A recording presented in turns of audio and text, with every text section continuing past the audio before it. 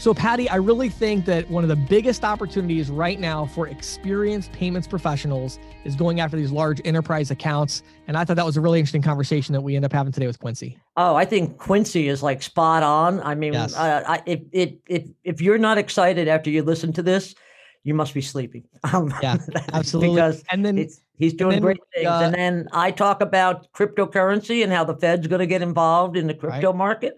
And James, your question from the field was really interesting. Want to give everybody a little hint about that? So, I talk about training, and obviously this is a topic I'm very passionate about, but I talk about the 3 pillars of training where you need to make sure you have all 3 pillars covered when you're training your team, especially your sales team. But then I talk about the real purpose of recorded video training, which might surprise you. It's not to get more sales. There's a whole other reason, and we'll talk about that today in questions from the field. So let's go.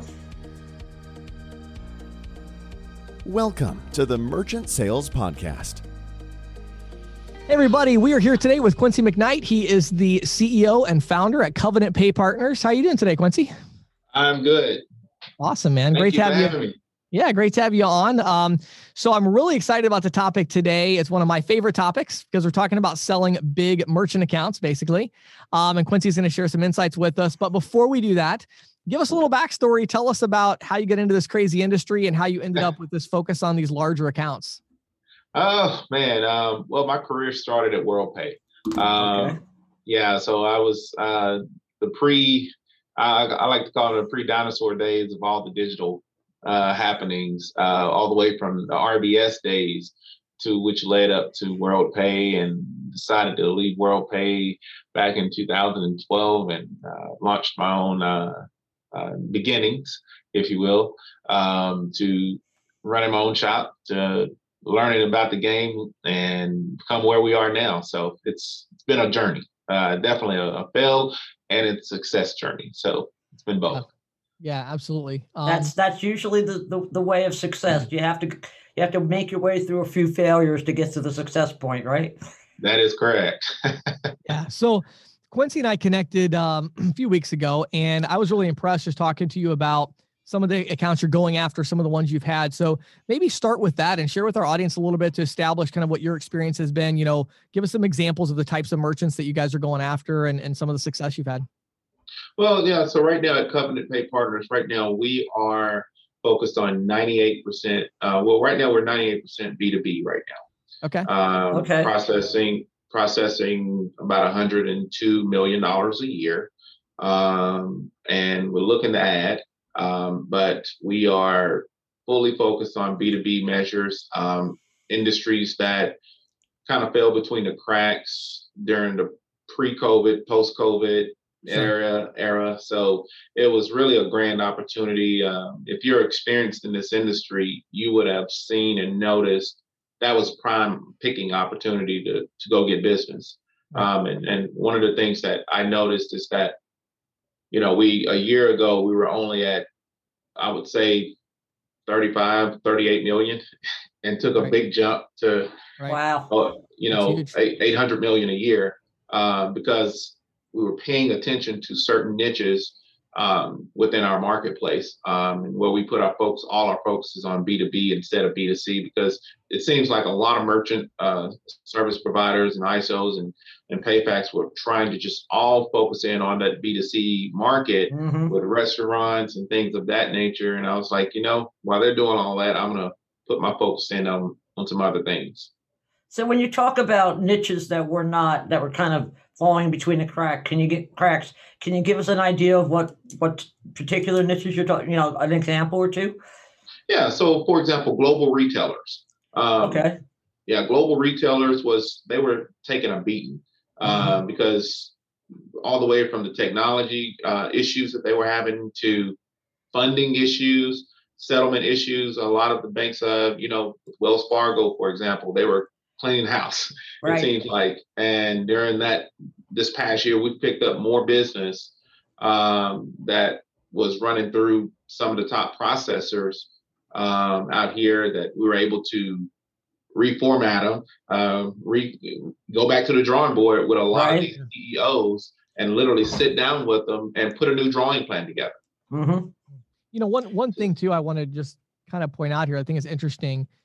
all of these mergers and acquisitions that have happened, we've talked a lot, Quincy, on the podcast about how that's impacted, salespeople and smaller ISOs. But I think one thing that you're pointing out here, that if I understand what you're saying, which is a trend that I've seen as well, is that it's also really had an impact on these large enterprise level, merchants, because, they fell through the cracks as well a lot of times, right? Like they, these big accounts, like they had their person that was their support person or their salesperson. And through the acquisition and the merger and the streamlining, that person no longer works at that company. And, there's been this shift and there's been this kind of uncertainty. And so have you seen that where a lot of these enterprise accounts where they seemed a little bit more impenetrable before, where it's like, we already have our processor, we would never dream of switching, it's too inconvenient, or maybe now because of the uncertainty in the industry, they're maybe a little more open? Is that something you've seen?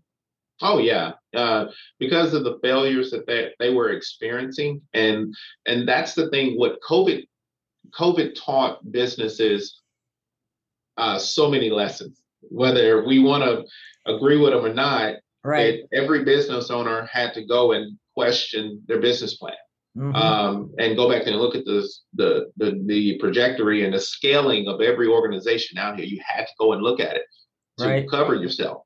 And one of the things that we saw especially with the large enterprises, that, like, for example, one of our largest accounts now, they went through a bankruptcy, and they're in every major airport in America, and they went through a bankruptcy, and we were able to pick them right back up, all because we were asking the right questions. And the CEOs, their leadership, tons of their C-level leadership got moved around and exchanged around. So it was really, really having the right answers. And this is where dealing with these enterprise accounts, experience outweighs whole lot, because you can move faster when you are experienced in this industry. And especially when you're dealing with C-level type of conversations, they want to know that bottom line. They want to know, these are our issues and can you help us? And fortunately, I have a good staff that's smarter than me, that we're able to put together Band-Aids for a lot of these enterprises out here that were suffering, or they were getting ready to see that they were going to suffer, and we were able to come through. So how do you find these prospects? Is this reaching out, sort of like cold calling, or networking, other kinds of prospecting? How's your team come into contact with these guys? Well, it's a good question. One of the things that I found that what worked for me in my market, I'm in Nashville. So one of the biggest things that what's helped us here is the fact that a lot of corporations are moving their headquarters here to Nashville. So with me being from Nashville, born and raised here, and then being in this industry for 22 years, it helped me navigate faster than most. Because you already had the contacts with the resources, the resources of people. And one of the things that I would tell anyone, because of the uncertainty that this climate has placed on people in corporate American jobs, it's utilizing this and to answer your question, I want to be very specific. And I think that every merchant professional out here could really leverage this. And this was what we did. We actually went and focused on the C-level individuals that were let go from their positions. And we brought them in on our referral program. And gave them a very nice stipend, very nice referral bonus for their networks. Interesting. Very cool. Yeah, so we went after the C-level executives that were moved around, or they lost their jobs, or whatever. We gave them opportunity, and we sold them on, okay, let's make your net worth match your network now. So we took that analogy and put it to use. So now we have some of the top C-levels that now, and it's so funny because now a lot of people are coming back and thanking me because of that, just the idea of it, because they think that, man, this was their outlet to become that consultant they always wanted to become. Right, sure. Right. So now they're not just serving, my industry, they're serving other industries with their networks now. Right. Leveraging their networks. Excellent. Yeah. taking these opportunities with these C-level executives and letting them leverage what they have gained for the last 20, 30 years. I mean, just to let it go by the wayside is a smack in the face. Right. Sure. You know, so we just took advantage of it. Yeah, I love it. I really want to dig in on this a little bit, Quincy, because I think it's such a cool idea. You know, in our industry, I think one area where we really struggle is we do get people reaching out that have, you know, as an ISO, as a processor, you get these people reaching out. They have a network. They tell you they have a Rolodex, but they don't want to sell credit card processing. That's not their calling, right? That's not their mission. They're moving on to their next executive job. They're moving on to start their next business, whatever it is, right? But they do have this extensive network. And I feel like our industry really doesn't know what to do with them. They really don't. They generally they either say, well, we don't want to work with you, or they say, well, you can board accounts if you want, and we'll make you a sub agent. So talk about, you know, these people in that transition. I mean, what's important to them? What's your pitch to them? Is it about the money? Is it, you know, like, is it about the flexibility? Why were they interested in this? And give us a little more specifics of, like, how did you approach these people? What was your pitch to them to say, hey, I know you don't want to sell credit card processing, but here's a way we can work together to make money in this industry? Like, can you give a little more context to that? Sure. Well, I took the emphasis off of selling credit card processing. Okay. Let's just put that on the shelf because that's a cliche, man. It's, you know, nobody wants to hear that. Right. Yeah. Right. So I took the value added proposition to them of, hey, you've been respected in your industry for however many years, correct? And they will agree with me. And I proposed them a question of, if you could put a value on your network, what do you think that value is? What does it look like? And a lot of people have never thought about in those positions what their actual reach is. Yeah. And when they actually started to write down or think about their reach, a lot of them were sending me emails back, or they would text me back and be like, hey, you know, and everybody calls me Q. So I was like, Q, I think that this can work. I think that, you know, because I gave them homework assignment. I said, if I can take your top 5 network people and help you convert them to a net worth opportunity, would you be interested? Yeah. And they were like, well, yeah, I mean, what you got? You know, not selling Avon products here. You know, so we brought them into the office. We showed them some of our corporate accounts of exactly how we're doing it. And we talked about the digital processing age of how everything's moving from A to B. And we talked about the crypto portion of all this. I mean, we just threw everything in that bucket that we knew that he or she could gravitate to, or they could relate to. And so it's turned into a referral machine that it came out of nowhere. So, like, for example, from last August to this past May, I mean, we've had tons of referral processes just come through because of the networking through C-level execs that always thought, hey, I can pay you a percentage of your networks. How would you like that? Yeah. And I told them, you don't even have to do anything. Just make the introduction. You can come to the initial meeting.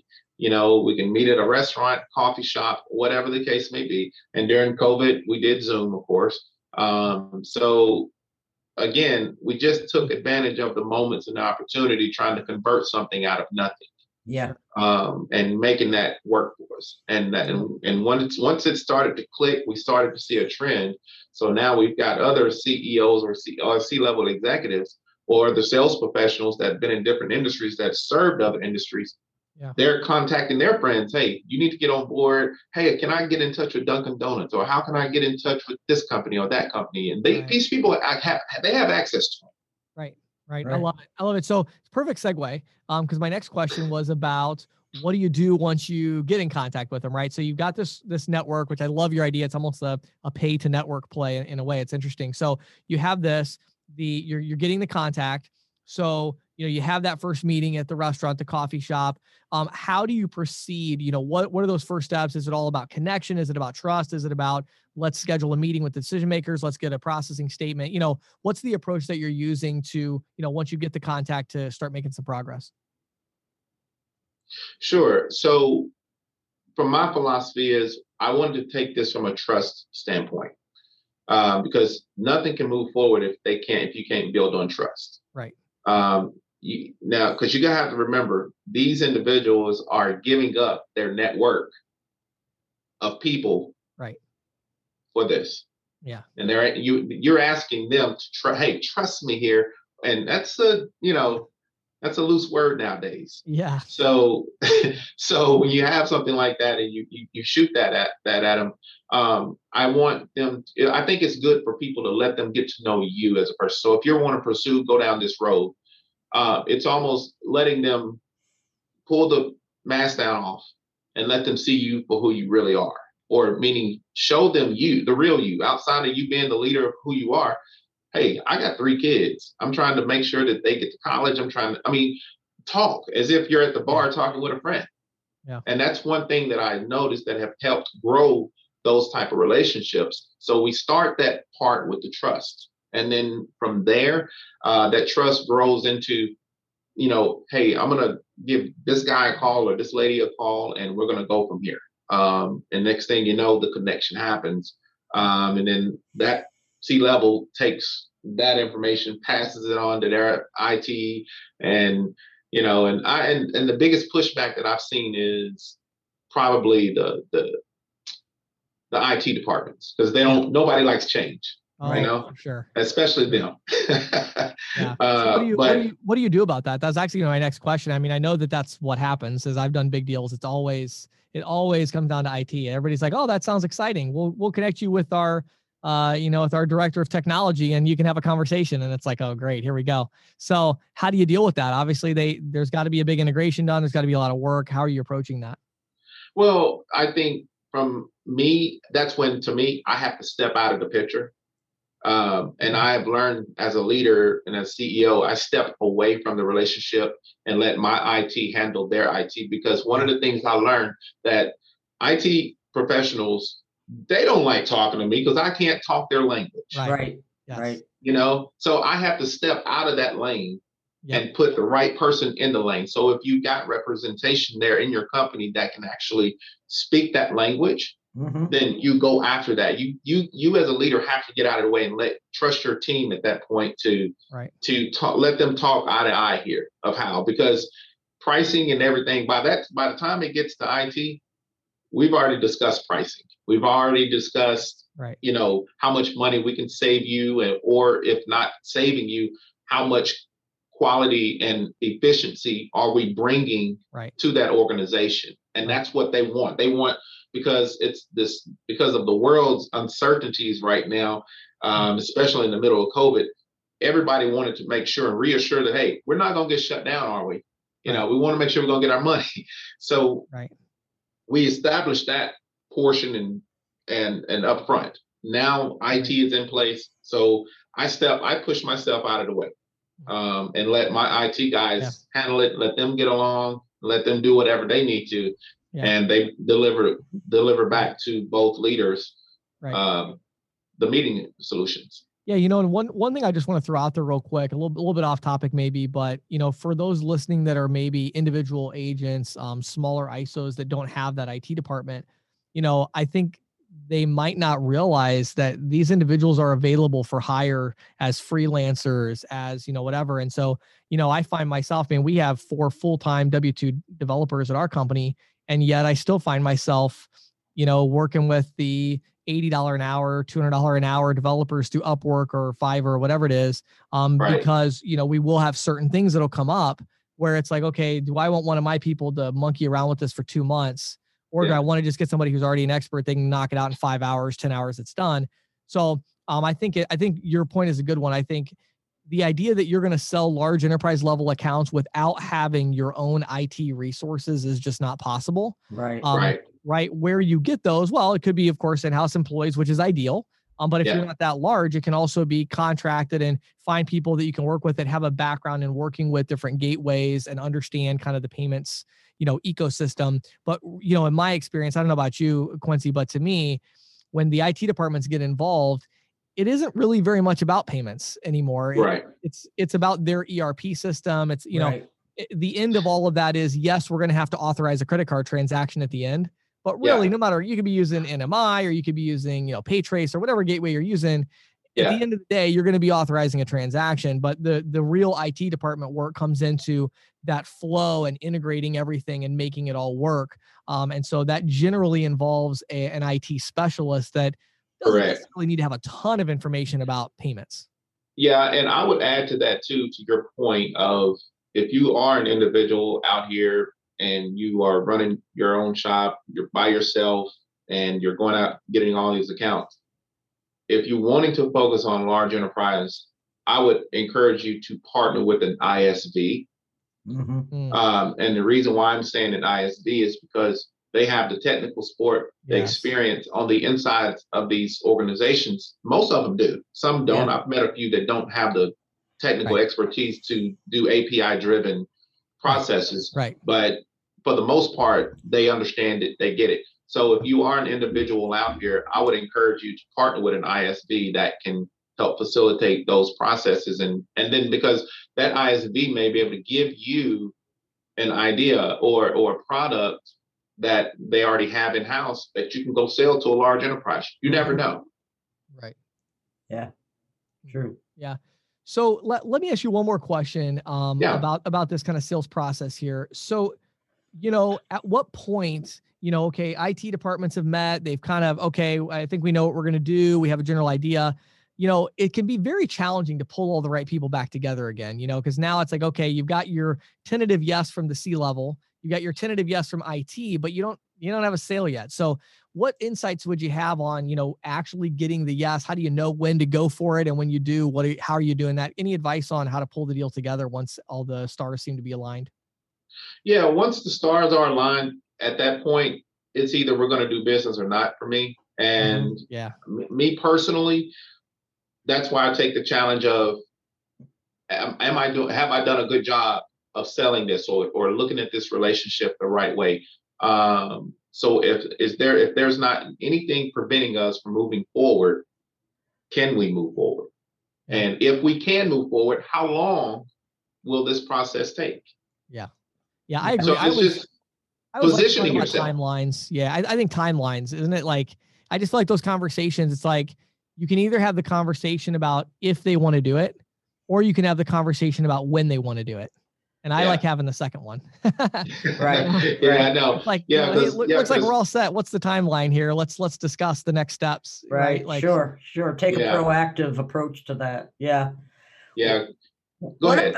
What about after the sale, Quincy? What are the expectations of these merchants? Do you still have to do a lot of FaceTime? Is there still a lot of, commingling of IT experts? Are they more, do they become pretty much self-sufficient?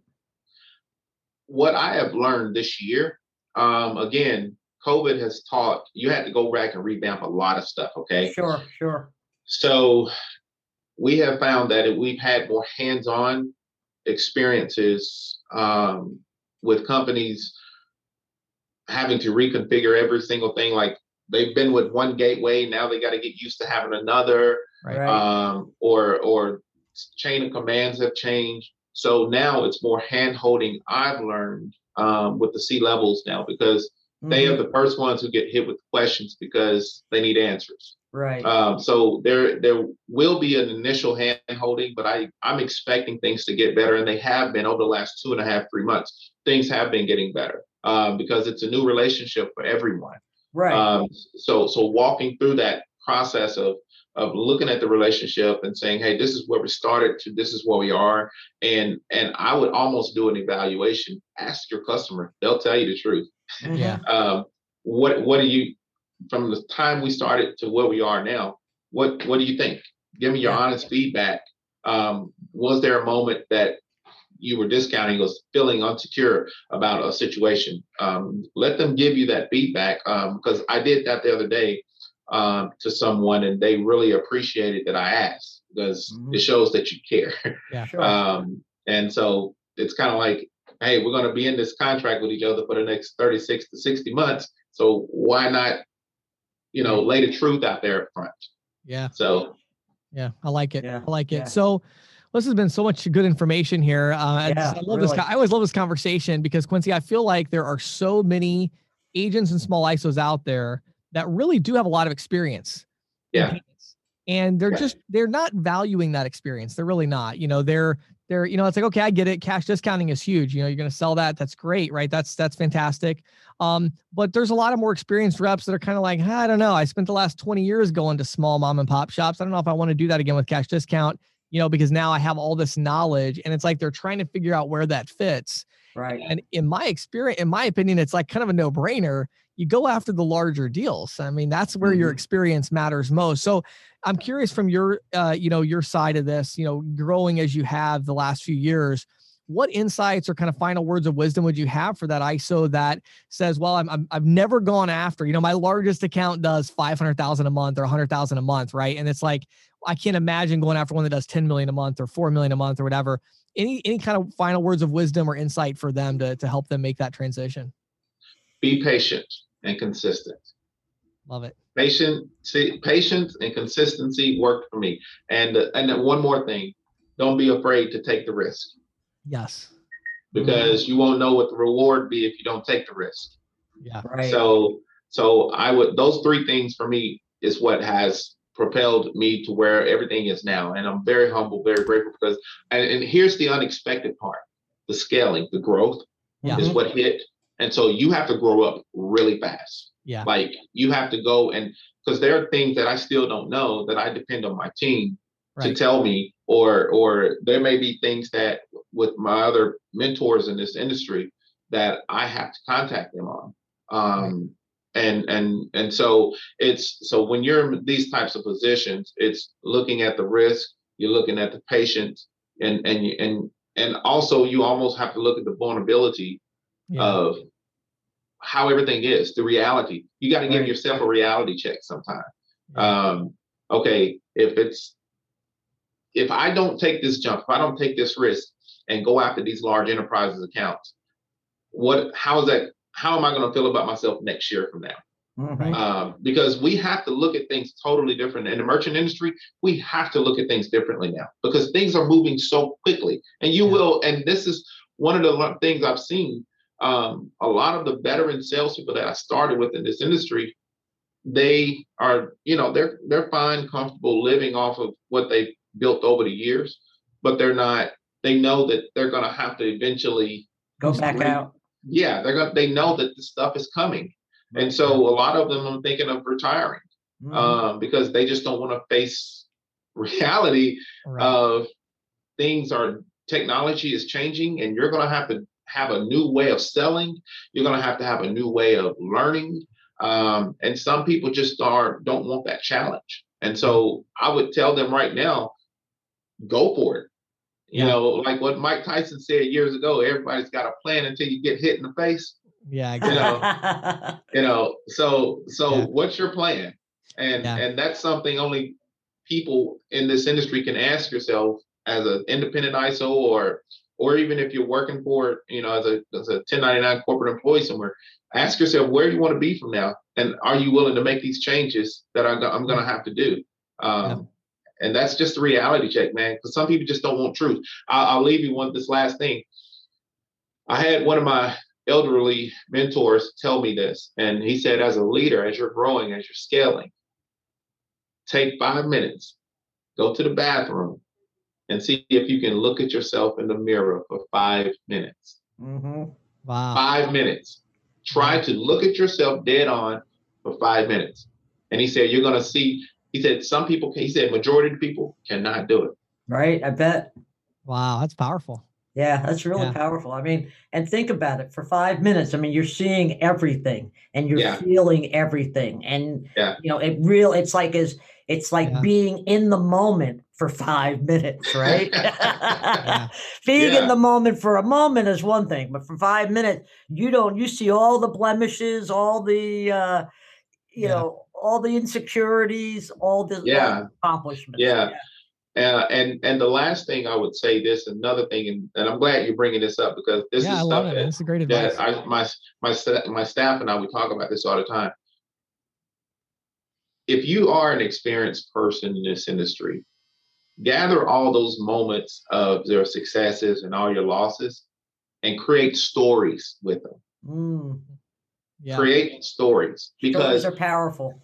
Yes, because I have learned that the power of storytelling with most enterprise C-level industry professionals, that is what sells, because they want to know, how experienced is this guy or this lady? How experienced is this person that I'm putting my corporation, my trust in? Right. How experienced are they? Can tell me about a time when it happened. Instead of them asking you, you should be beating them to the punch of saying, I've had experiences dealing with some of your pains that you guys have dealt with, maybe not on your scale, but on this level, I've had to deal with these things. And this was my outcome of it. So be able to think about all the stories, failures and successes, and come up with good stories that you can deliver to the client. Right. I love it. Right. Well, Quincy, man, honestly, I think we could just talk for another hour about all this stuff, because I think it's so great. I love the insights. We got to get you back on here at some point. But to close this out today, I know a lot of people listening are going to want to know more about you and know more about Covenant Pay Partners. Tell us where they would go to learn more, and maybe share, are there partners you're looking for, opportunities you're looking for, things like that, and share a little bit of that with our audience and how they could get in touch. Sure. Well, covenantpay.com is our website. I have a great president that now handles everyday infrastructure. So brought him over from the healthcare payments industry. Nice. But we are in the middle of having our first acquisition. So we're very happy about that. Yeah. So right now I'm available and open for conversation. So even if people are not looking to leave and they're just trying to build what they have, I'm always open. My door is always open. Phones are always on. So anytime anybody has any questions or whatever, I'm more than happy to give an honest answer. It may not be the answer that most people be looking for, but I'm going to tell you my hurts and pains and successes with those answers. We're just a growing organization. Right now, we've got 25 employees right now. So awesome, man. Started out with 2.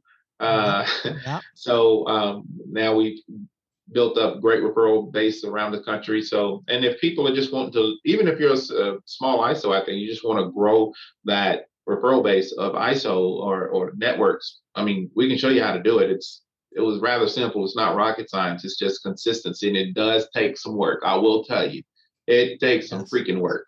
It is not easy. Anything worthwhile. It is not easy.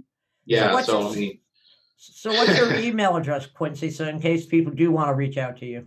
Sure. You can reach me at, I'll give you 2 emails just in case you can't reach me on one. You can reach info@covenantpay.com. Or you can reach me at quincy.mcnight, that's MCKNIGHT, @covenantpay.com. So both of those emails, so we're definitely available for any time, for any type of conversation. So awesome. Quincy, thank you so much for sharing your insights with our audience. I know they enjoyed it. I enjoyed the conversation, and just really appreciate your time. Yeah, really valuable information. Thank you so much, Quincy. I appreciate you guys as well.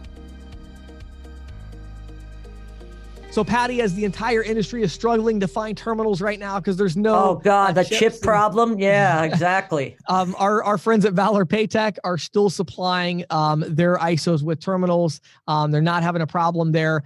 Supply, they're seeing it drop a little bit, but they're able to manage it, and they haven't had any down issues where they're not able to provide the terminals that their clients need. So that's awesome. They've got the connections. They've got the supply chain. If you're struggling to find terminals, and I'll say this, and you're looking for a great terminal provider, not just a short-term fix, but you want to explore it, but you want to find a company that's managed their supply chain successfully and gotten through this time, please check them out. ccsalespro.com/Valor, VALOR. Hey, great stuff, man, because I know everybody's really clamoring. And this is a great opportunity, not only for a great company, but it's a great terminal. So Valor, ccsalespro.com/VALOR. This is Questions from the Field, brought to you by ccsalespro.com, the leader in merchant sales training and technology. If you are an individual merchant sales professional, visit ccsalespro.com/training to get a free 14-day trial of our all-access pass. If you manage a team of merchant sales professionals, visit ccsalespro.com/ISO to learn how we can help you grow. And now, here is Questions from the Field with James Shepard. So, Patty, today I want to talk about the 3 pillars of effective training in our industry. Oh, cool. I want to talk about the rationale for using training services. So, the 3 pillars of training, this is a question that every processor or manager needs to ask themselves. Am I providing these 3 pillars to my sales team? Okay. Right. Number 1 on the list is basic industry knowledge and expertise. Top. That has to be the top, right? Yes. Yeah. It's foundational, and you say, well, yeah, right. I don't think my team needs all of that knowledge to make sales. Well, maybe they don't, but they need all of that knowledge to have enough confidence to make sales. It's sort of like, and I'll throw this out real quick. I've met so many people over the years who've said, when I got my first sales job, they made me sit down and read a year's worth of green sheets. Exactly. Right. Because you got to just do that deep dive. Yes. You really need to understand it. You got to have that confidence. Pillar number 2 is you need to understand how to take that knowledge and use it in the sales process, right? So how do you sell merchant services? How do you approach people? How do you overcome objections? How do you close the sale, right? So pillar number 2, are you giving your salespeople a sales process, a pitch, a value proposition, so they know not only what they're trying to sell, but they know how to sell it? Right. And then finally, number 3 is what makes your organization unique. You need to train your people about, okay, I know about the industry, I understand how to sell it, but I also then need to know the unique aspects of our value proposition as an organization. Right. What are we doing that's unique? What point of sale systems are we using? Even things like how the back office works and how support, just the specifics of the organization. So those are three pillars. But then what I want to talk about today that I think is interesting is I just went out actually to lunch today with John Shirey from our team. Sure. He handles our ISO training subscription. So we have ISOs that pay us monthly for our training. And I was asking him, we're talking about expanding that and putting more of a focus on it. And I said, I said it was an interesting conversation. One question I asked was, of the ISOs that reach out that we talk to, how many of them move forward with the training subscription? He's like 80%. When they realize what it is, it's like, oh, of course. But then the real interesting one is I said, but why do they buy it? And, the natural thing is you would think it's because they want to get more sales, right? But that's not the reason. The reason that they get it is because they want to have more time. So what's happening is they're training their salespeople over and over. They hire 2 people every month. Sure. And every month they spend 6 hours training those 2 people, maybe 10. Right. And then after that, they have a myriad of questions because their training isn't really complete. Of course. So they come to us and say, wait a second, you're telling me I can hire somebody, put them through your 12-hour, training video course. They take quizzes. I get reports. I know if they did it. And then at the end, I can just train them on that 3rd pillar of what's unique to our organization. And that's all I have to cover. And that'll take maybe a few hours or a day, right? Exactly. Yeah. Go out, Yeah, it's kind of a no-brainer. So they'll do that because they want to save that time. Sure. But then they do get more sales as well, and we'll hear back from them. So it's interesting. They don't really buy it to get more sales. They buy it to get more time and be able to scale faster. But then they keep it because they start to see more sales from the people that go through the training because, again, that confidence builds. And then now we've even opened up our learning management software that we built in-house with all the tracking and everything for our industry where people that have their own videos, we encourage our clients now, hey, shoot your own video content of your portal stuff, your unique stuff. And we just send us the files. We load it up for you and create your own, courses in there. Very sweet. So it's today is definitely a little more of a biased question from the field, but I get so many people asking me about the training that I wanted to address that, if you're an ISO, understand that if you're spending a lot of time training people on the same things over and over again, it might be time to explore a disinterested third party that has this training content already. I've got about 50 hours worth, and we tend to take that 50 hours and we figure out which 10 to 20 hours is going to be work for that ISO. Exactly. Yeah. And then we make the rest of it available as a searchable database of information. But really want to make a structured learning plan or learning path for people as they come into the industry to go through all 3 pillars ideally, or maybe you have your own content that you can put in video form, or get it through the first 2 pillars of industry knowledge and how to sell. Then you cover that 3rd one live and in person with your team. But that's still going to save you 80-90% of the training time. Sure. Yeah. So if you have questions about that, go to ccsalespro.com and just click on training right there. So you just click on training, take you to a landing page, and we have a lot of different options there that you can check out. Sounds great, James. Thanks. This is the Insider's Report with Patty Murphy, brought to you by The Green Sheet. For nearly 40 years, The Green Sheet has been the go-to source for news, analysis, and educational tools that empower and connect payments professionals. If you're not reading The Green Sheet already, check it out on the web today at www.greensheet.com. Well, James, I wanted to talk this week about the Federal Reserve, and it seems to be leaning towards offering a Fed-backed cryptocurrency to the general public. Yes. For Fed Chairman Jerome Powell and Governor Lael Brainerd have been talking up the Fed's plans in recent weeks. In remarks to a cryptocurrency conference in late May, Governor Brainerd said the Fed is concerned the proliferation of digital currencies, coupled with growing consumer preferences for digital payments, could trigger consumer protection and financial stability risks, hence the need for the Fed to step in. You know, and we've talked about this before, but cryptocurrencies like Bitcoin fluctuate wildly in value, primarily because there's only a limited number available. In the case of Bitcoin, it's like 21 million. Right. You know, and that's why, you know, at the start of 2020, the price of a single Bitcoin was about $7,200, I believe. Right. In May last month, it hit 64,000. And I looked yesterday and it was dipping below 30. So that gives you, I mean, that fluctuates. Yeah, and then literally today, hold on. Why was it today? Yeah, I hadn't looked today. Like as of like right now at this moment, it's back up to 33.6. Right. So, you know, I mean, that's almost that is 10%. 10% in one day. Variance in one day. Yeah. I mean, that's crazy. And, you know, there's newer iterations like that are known as stable coins that are pegged to traditional stores of value. Right. US dollar coin, for example, is tied to the US dollar. But unlike the US dollar, stable coins lack legal tender status. So they, in effect, become private forms of money. Mm-hmm. You know, in the US, we did that back in the late 19th century. And that's why the Fed was created, because there was all this private money floating around. We needed some kind of centralization. Right. And that's the Fed's thinking, you know, that a crypto backed by the Fed would come with all the regulations and consumer protections, you know, that government. And it's like, you know, them even talking about that. I'm just shocked that the cryptocurrency, you know, market doesn't look at that. And I mean, I know that's been a, you know, precipitous fall, some of these conversations, but I mean, you know, obviously Bitcoin would realize that would be a game over problem for them. I mean, I mean, that's the way I see it. I mean, to me, it's like the US government's going to make their own crypto and then they're still going to allow Bitcoin transactions. Like the reason that they're creating it is they don't like that. Going. And they, you know, and they especially don't like the fact that cryptos are used for underhanded, illegal kind of activities. Exactly. You know, what was it? The JBS Food, I think, was that was one of the meat packing plants that got hacked, ransomware, and they paid, you know, over $4 million in Bitcoin to get its meat packing plants back online. Yep. You know, but in the Fed's remarks, it also mentioned that it was spurred to action because of COVID-19. And that's because, you know, you have all these unbanked and underbanked households, about 1 in 4 U.S. households, according to the FDIC.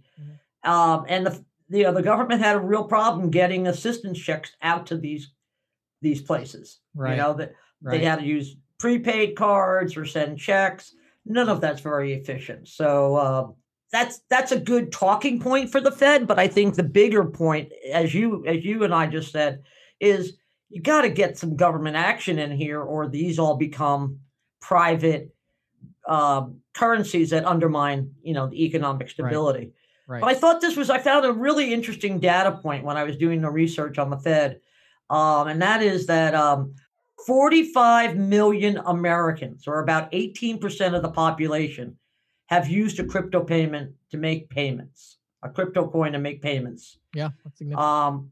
And I think this is a number that's going to, you know, rise as fintech disruptors like PayPal make it easier for people to buy and sell and store these things. Sure. And here's something that Governor Brainerd said that I think is noteworthy for merchant services. She said that having a Fed-backed cryptocurrency may drive down the cost and improve efficiencies in retail payments.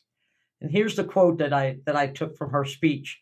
today the cost of certain retail payment transactions are high and not always transparent to users. Competition among a diversity of payment providers and payment types has the potential to increase the choices available to businesses and consumers, reduce transaction costs, and foster innovation in end user services, she said. So, it's sort of like the Fed, we've talked about this before, the Fed, regulating debit interchange, throwing, some shade on credit card processing. Right. This, if you can tie it into something like retail payments, it becomes a much more palatable thing for the government, I think. Yeah. So. Yeah, super interesting. Well, I'm sure you'll keep us in the loop on the developments there. Oh, yeah. In fact, the Fed's supposed to have a report out, I believe, in July or August. So when they issue that report, I'll summarize it for everybody. Love it. Thanks so much, Patty. Sure. This episode of the Merchant Sales Podcast was brought to you by Valor Paytech, the technology company that is revolutionizing cash discounting and surcharging with innovative features like dual mid support, waive the fee options, and even adding non-cash adjustment charges to tips. Now, all of this is made possible by a variety of technology devices and solutions such as gateways, tabletop point of sale devices, and features like SMS text messaging and e-invoicing, all with cash discounting in mind. Valor Paytech, bold ideas, smart execution. Make sure you head over to ccsalespro.com/Valor, V-A-L-O-R, ccsalespro.com/Valor, V-A-L-O-R. Schedule your free demo today and watch videos and learn more about this amazing technology solution. Thank you for listening to the Merchant Sales Podcast. Whether you are an industry veteran, processing executive, or just trying to learn about the payment space, we appreciate your time. The Merchant Sales Podcast is a joint production of Greensheet.com and ccsalespro.com, and we hope you will tune in next week for more information and tips on building your merchant services business.